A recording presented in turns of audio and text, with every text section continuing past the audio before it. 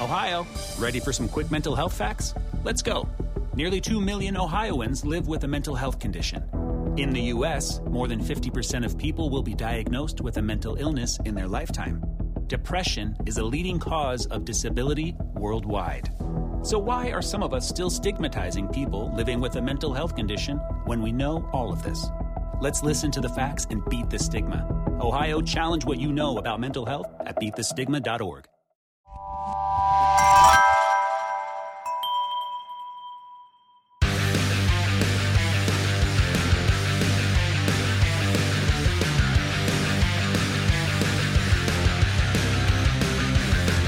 Welcome to Pit Pass Moto, the show that keeps you up to speed on the latest in motorcycling and brings the biggest names in motorcycle racing right to you. I'm PJ Doran, and my partner Dave Selecki's got the day off. Enjoy riding, Dave. This week on Pit Pass, we'll be speaking to Dallas Daniels, AFT racer. Moto America, the home of the AMA Superbike Championship featuring 190-mile-an-hour superbikes, is the official sponsor of Pit Pass Moto. This year, we'll have 9 rounds of the best racing on 2 wheels featuring 190-mile-an-hour superbikes in the Ono Superbike class. All 20 of those races air live on Fox Sports. King of the Baggers also airing live this season on Fox Sports. The Liqui Moly Junior Cup as well on Fox Sports. And Moto America Rewind and Inside Moto America are going to air on Fox Sports as well. Super Sport races are going to air live, again, new for this year on MAV TV. Don't miss a minute of the action, practice, qualifying, races, and video on demand with Moto America Live Plus, which is the streaming app that I use whenever I can't be there live. King of the Baggers is returning in 2021 at 3 rounds. It was a huge success in 2020 when they raced at Laguna, so they've expanded the series. Unbelievable V-twin racing will be at Road Atlanta for the season opener, Road America up in Wisconsin, and again at Laguna Seca. Go to MotoAmerica.com for more info on registration, rules, and tickets for King of the Baggers. First event coming up for Moto America is April 30 through May 2 at the Michelin Raceway, Road Atlanta. For tickets, check out MotoAmerica.com/tickets, and be sure to follow Moto America on Twitter, Instagram, and Facebook. This past weekend's racing news, we had the first MotoGP event of the year. It was awesome. The MotoGP circus stopped in Losail, that is in Qatar, and it was a banger of a race. First place at the line, Maverick Vinales, the factory Yamaha racer. Behind him closely, Johan Zarco and Francesco Bagnaia on Ducatis. Ducatis led early in the race. They faded a little bit, and then their absolute horsepower advantage showed up. They absolutely reeled in, unfortunately, reigning champ Johan Mir on the home straight to the line. He got pipped. It was a sad day for him, but a brilliant ride by Johan Mir. Fabio Quartararo on the Yamaha came in 5th. Valentino Rossi, unfortunately, a distant 12th in his first satellite team ride. It was an incredible, again, race. The Ducati's power advantage was early, shown, strong. They had to dial it back to make the race distance on the gas they had, but man, when they turned it on, it was amazing. Yamaha's had a clear corner speed advantage. That was also throughout the race, an amazing race it was. Unfortunately for Honda, they didn't have any bikes in the top 5. I'm sure they're going to rebound quickly. Hopefully Marc Marquez will be able to return to action in the near future. In the Moto2 class, we had Sam Lowes on top of Remy Gardner. Bringing it home in 3rd was Fabio Di Giannantonio. And we want to say congratulations to both of our American racers. Joe Roberts brought it home in 6th, with Cam Beaubier on his first outing in Moto2 bringing it home 11th.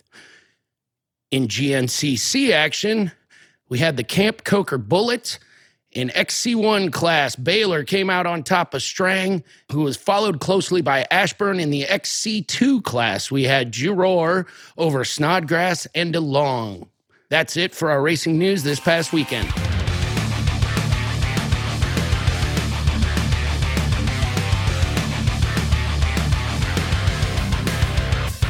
This week's Pit Pass trivia question is, name the rider that wheelied the entire length of the world-famous Isle of Man course. Also, how long did it take? And what year did that happen? We'll be back with that answer after we talk to AFT racer Dallas Daniels.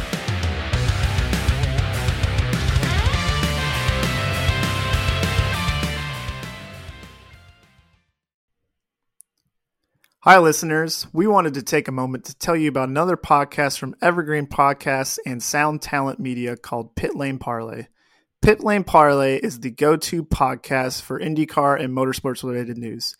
Each episode, we discuss things like our favorite drivers, news clips from the last week, and generally giving each other a hard time about predictions we've made in the past and or life stories that have come up recently. We really have a lot of fun with it and really enjoy each other's company, and we hope you can come join us too. Join Pit Lane Parlay by following us on your favorite podcast today.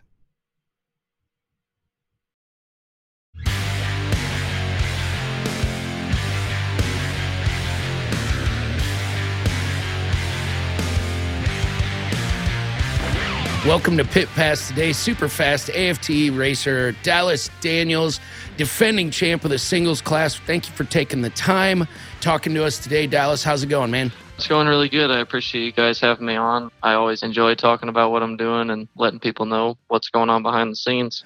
Well, Dallas, you are, as I mentioned, the defending AFT singles champ. You got a big old bullseye on your back. How's it feel after some racing this season?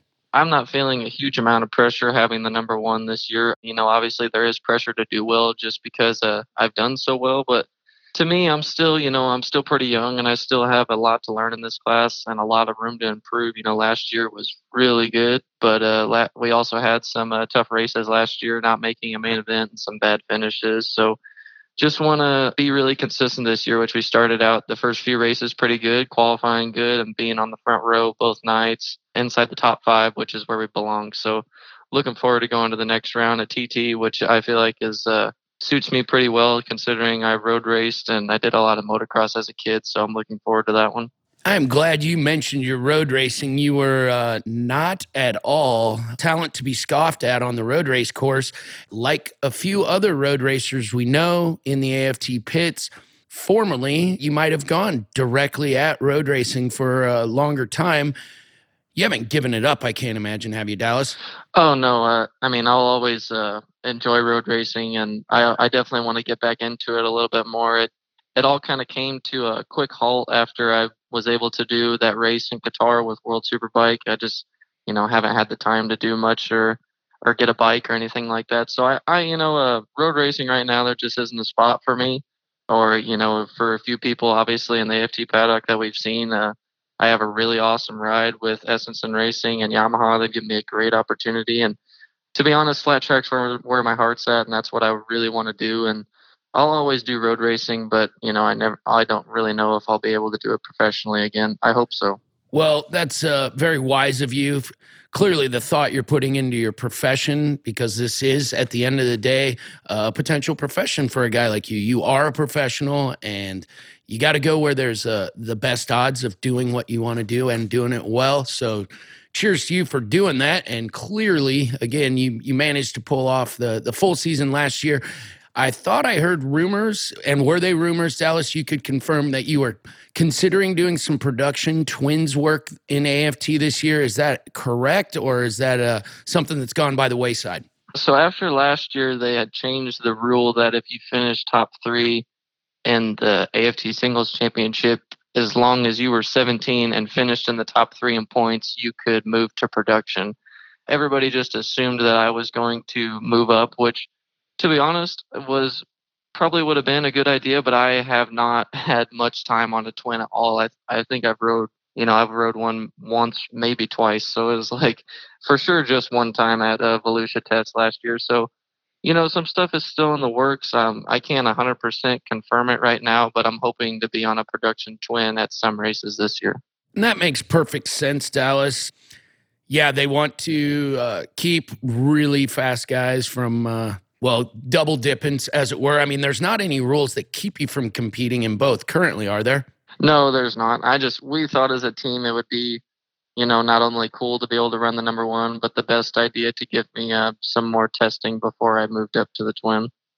You're sitting third in points right now. Clearly, it's early days of the series. You said we're obviously TTs play to your hand. Are you wanting to put a little more effort into other forms, be it miles or half miles, or have you fully developed all your skills as far as you see and just it's go race them? I 100% think that I have a lot of work to do on most tracks. Obviously, last year I had a lot of success on, banked groove half miles or just, groove half miles. That's where I got most of my wins. Williams Grove, Dallas, Atlanta, Charlotte, like they're all kind of basically the same tracks. Those have kind of always suited me really well from when I was young. I've always had pretty decent throttle control and Volusia is a banked car track, but it's the track's so fast, and especially on 450s, we're all so close in time, so it's super hard to win there.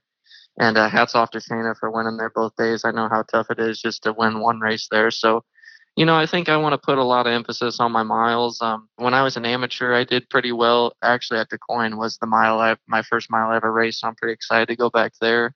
And then I had some good results. I podium Minnesota my rookie year, but I struggled at Indy last year a little bit, so I want to be able to be up front on the miles, and then pretty much after that it's groove tracks, and then we go to Peoria and then we go to Lima and Oklahoma City. So Lima and Oklahoma City, I think, might be my biggest hurdles, just considering we haven't rode much limestone in the past few years. So hopefully we can do some testing for that.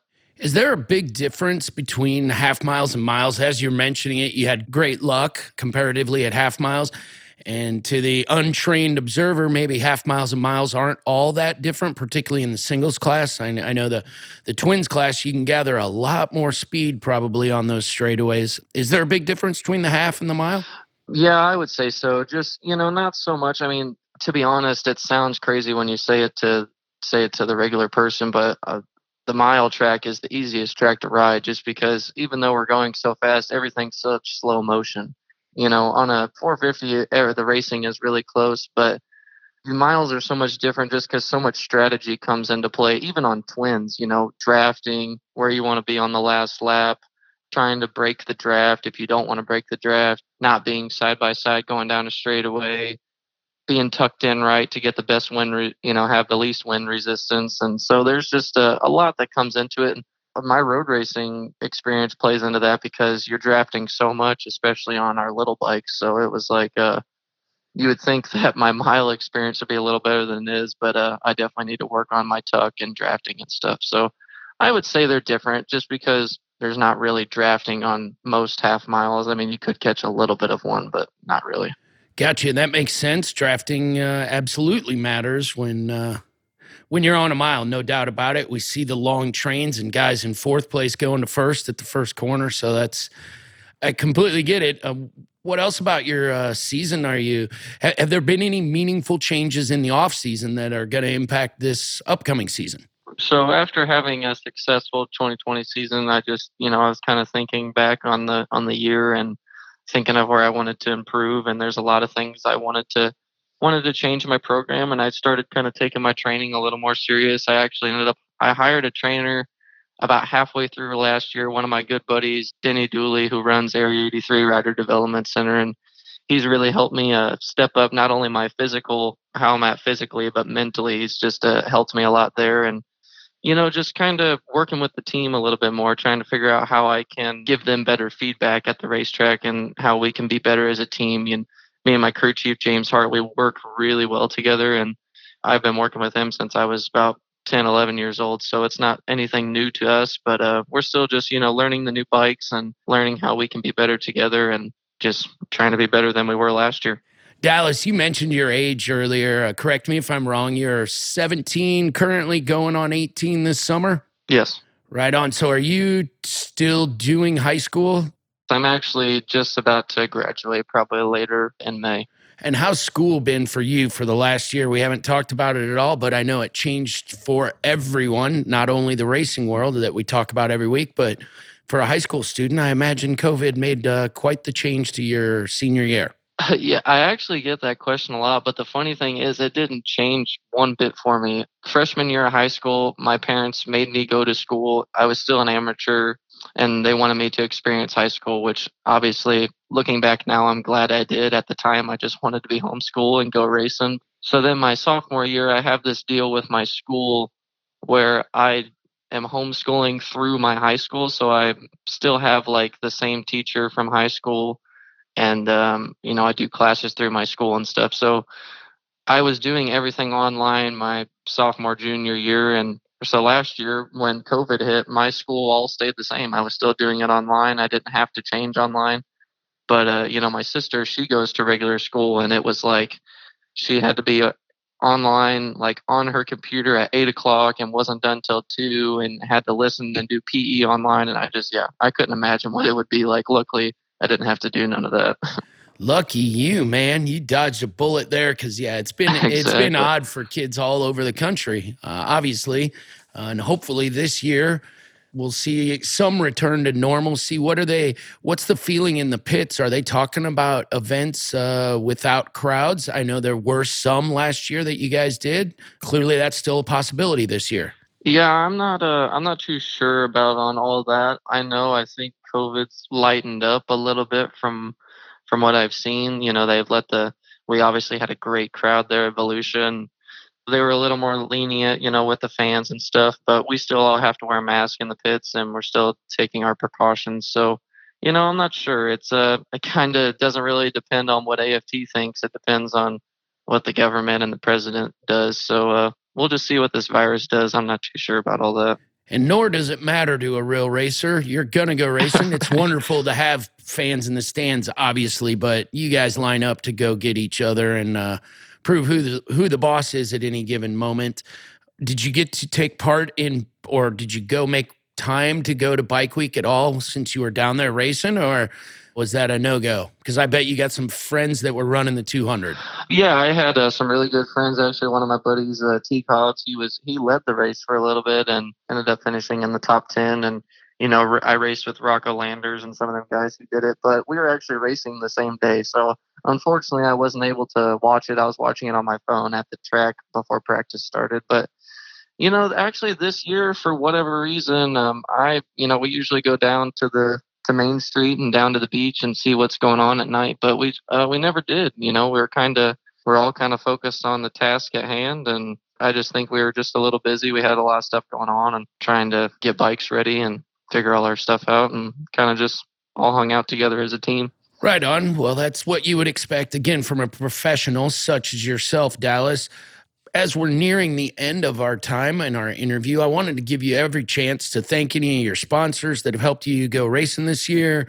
Anybody you want to say thank you to? Oh, yeah, for sure. There's definitely a long list of people I could go on, but I'll keep it short. I want to thank Tim Essenson and Tracy Essenson for giving me the opportunity of a lifetime to ride for this great team, not only for myself, but for my family. I race and my dad works for Tim. So we're able to both do what we love and do it together as a family, and allowing my mom and sister to be a part of it. Monster Energy, Yamaha, all of our sponsors behind my crew chief, James Hart, Tommy Hayden, Davy Jones, our motor builder, Mike Stauffer. He builds some incredible engines. I can't wait to see what they look like at these next few races. I think some people are going to be impressed by it. I'd really like to thank my family, my mom and my sister, for sticking behind me through this. My mom works endless hours to keep us afloat, and my sister missing out on regular high school stuff to come watch me race sometimes, and my grandparents and all my family and friends and all my fans. I've only been professional for 2 years or whatever now, and the amount of fans and love I get from people is awesome, and I can't wait for the future. Well, you've earned all of it, Dallas, I assure you. I remember seeing you on the road race track in your early days and at the flat tracks as well. So it's all been earned, I assure you, and we look forward to what the season brings for you, champ. We hope to see you on the podium a bunch more this season. Thanks again for joining us. Thank you guys for having me. I really appreciate it.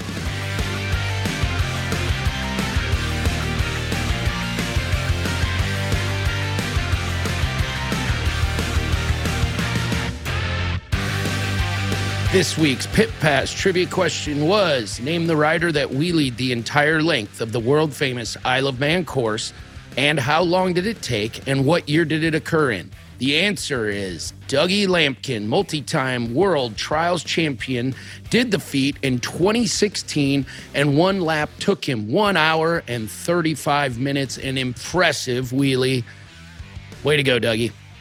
In upcoming motorcycle racing news, we will have the Supercross 3 rounds from Atlanta. Those will be happening April 10, April 13, and April 17. We are nearing the last days of Supercross, so don't miss a beat. It is going to be impressive. We also have upcoming MotoGP from Qatar again. They're doing a doubleheader, same as we saw the Supercross series do. They're going to be at that same circuit in Losail this weekend for 4. We'll see who comes out on top after the opening gambit by Maverick Vinales.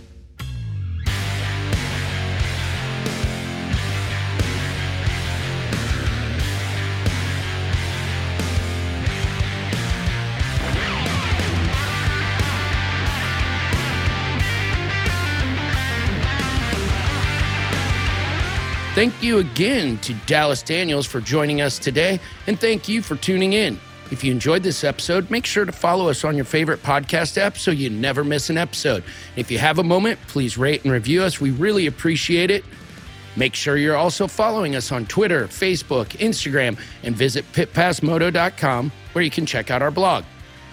This has been a production of Evergreen Podcasts. A special thank you to Tommy Boy Halverson, Chris Bishop, producer Leah Longbrake, and audio engineer Eric Koltnow. I'm PJ, and we'll see you next week on One Wheel or Two.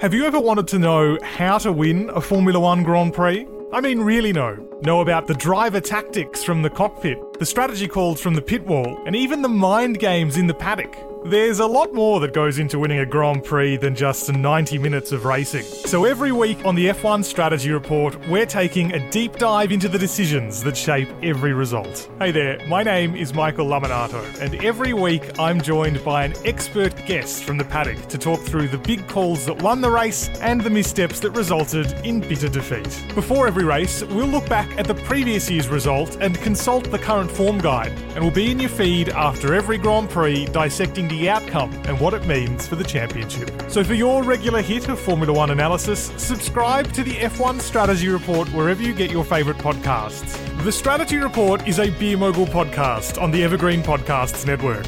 My name's Michael Laminato, and I'll catch you after the checkered flag.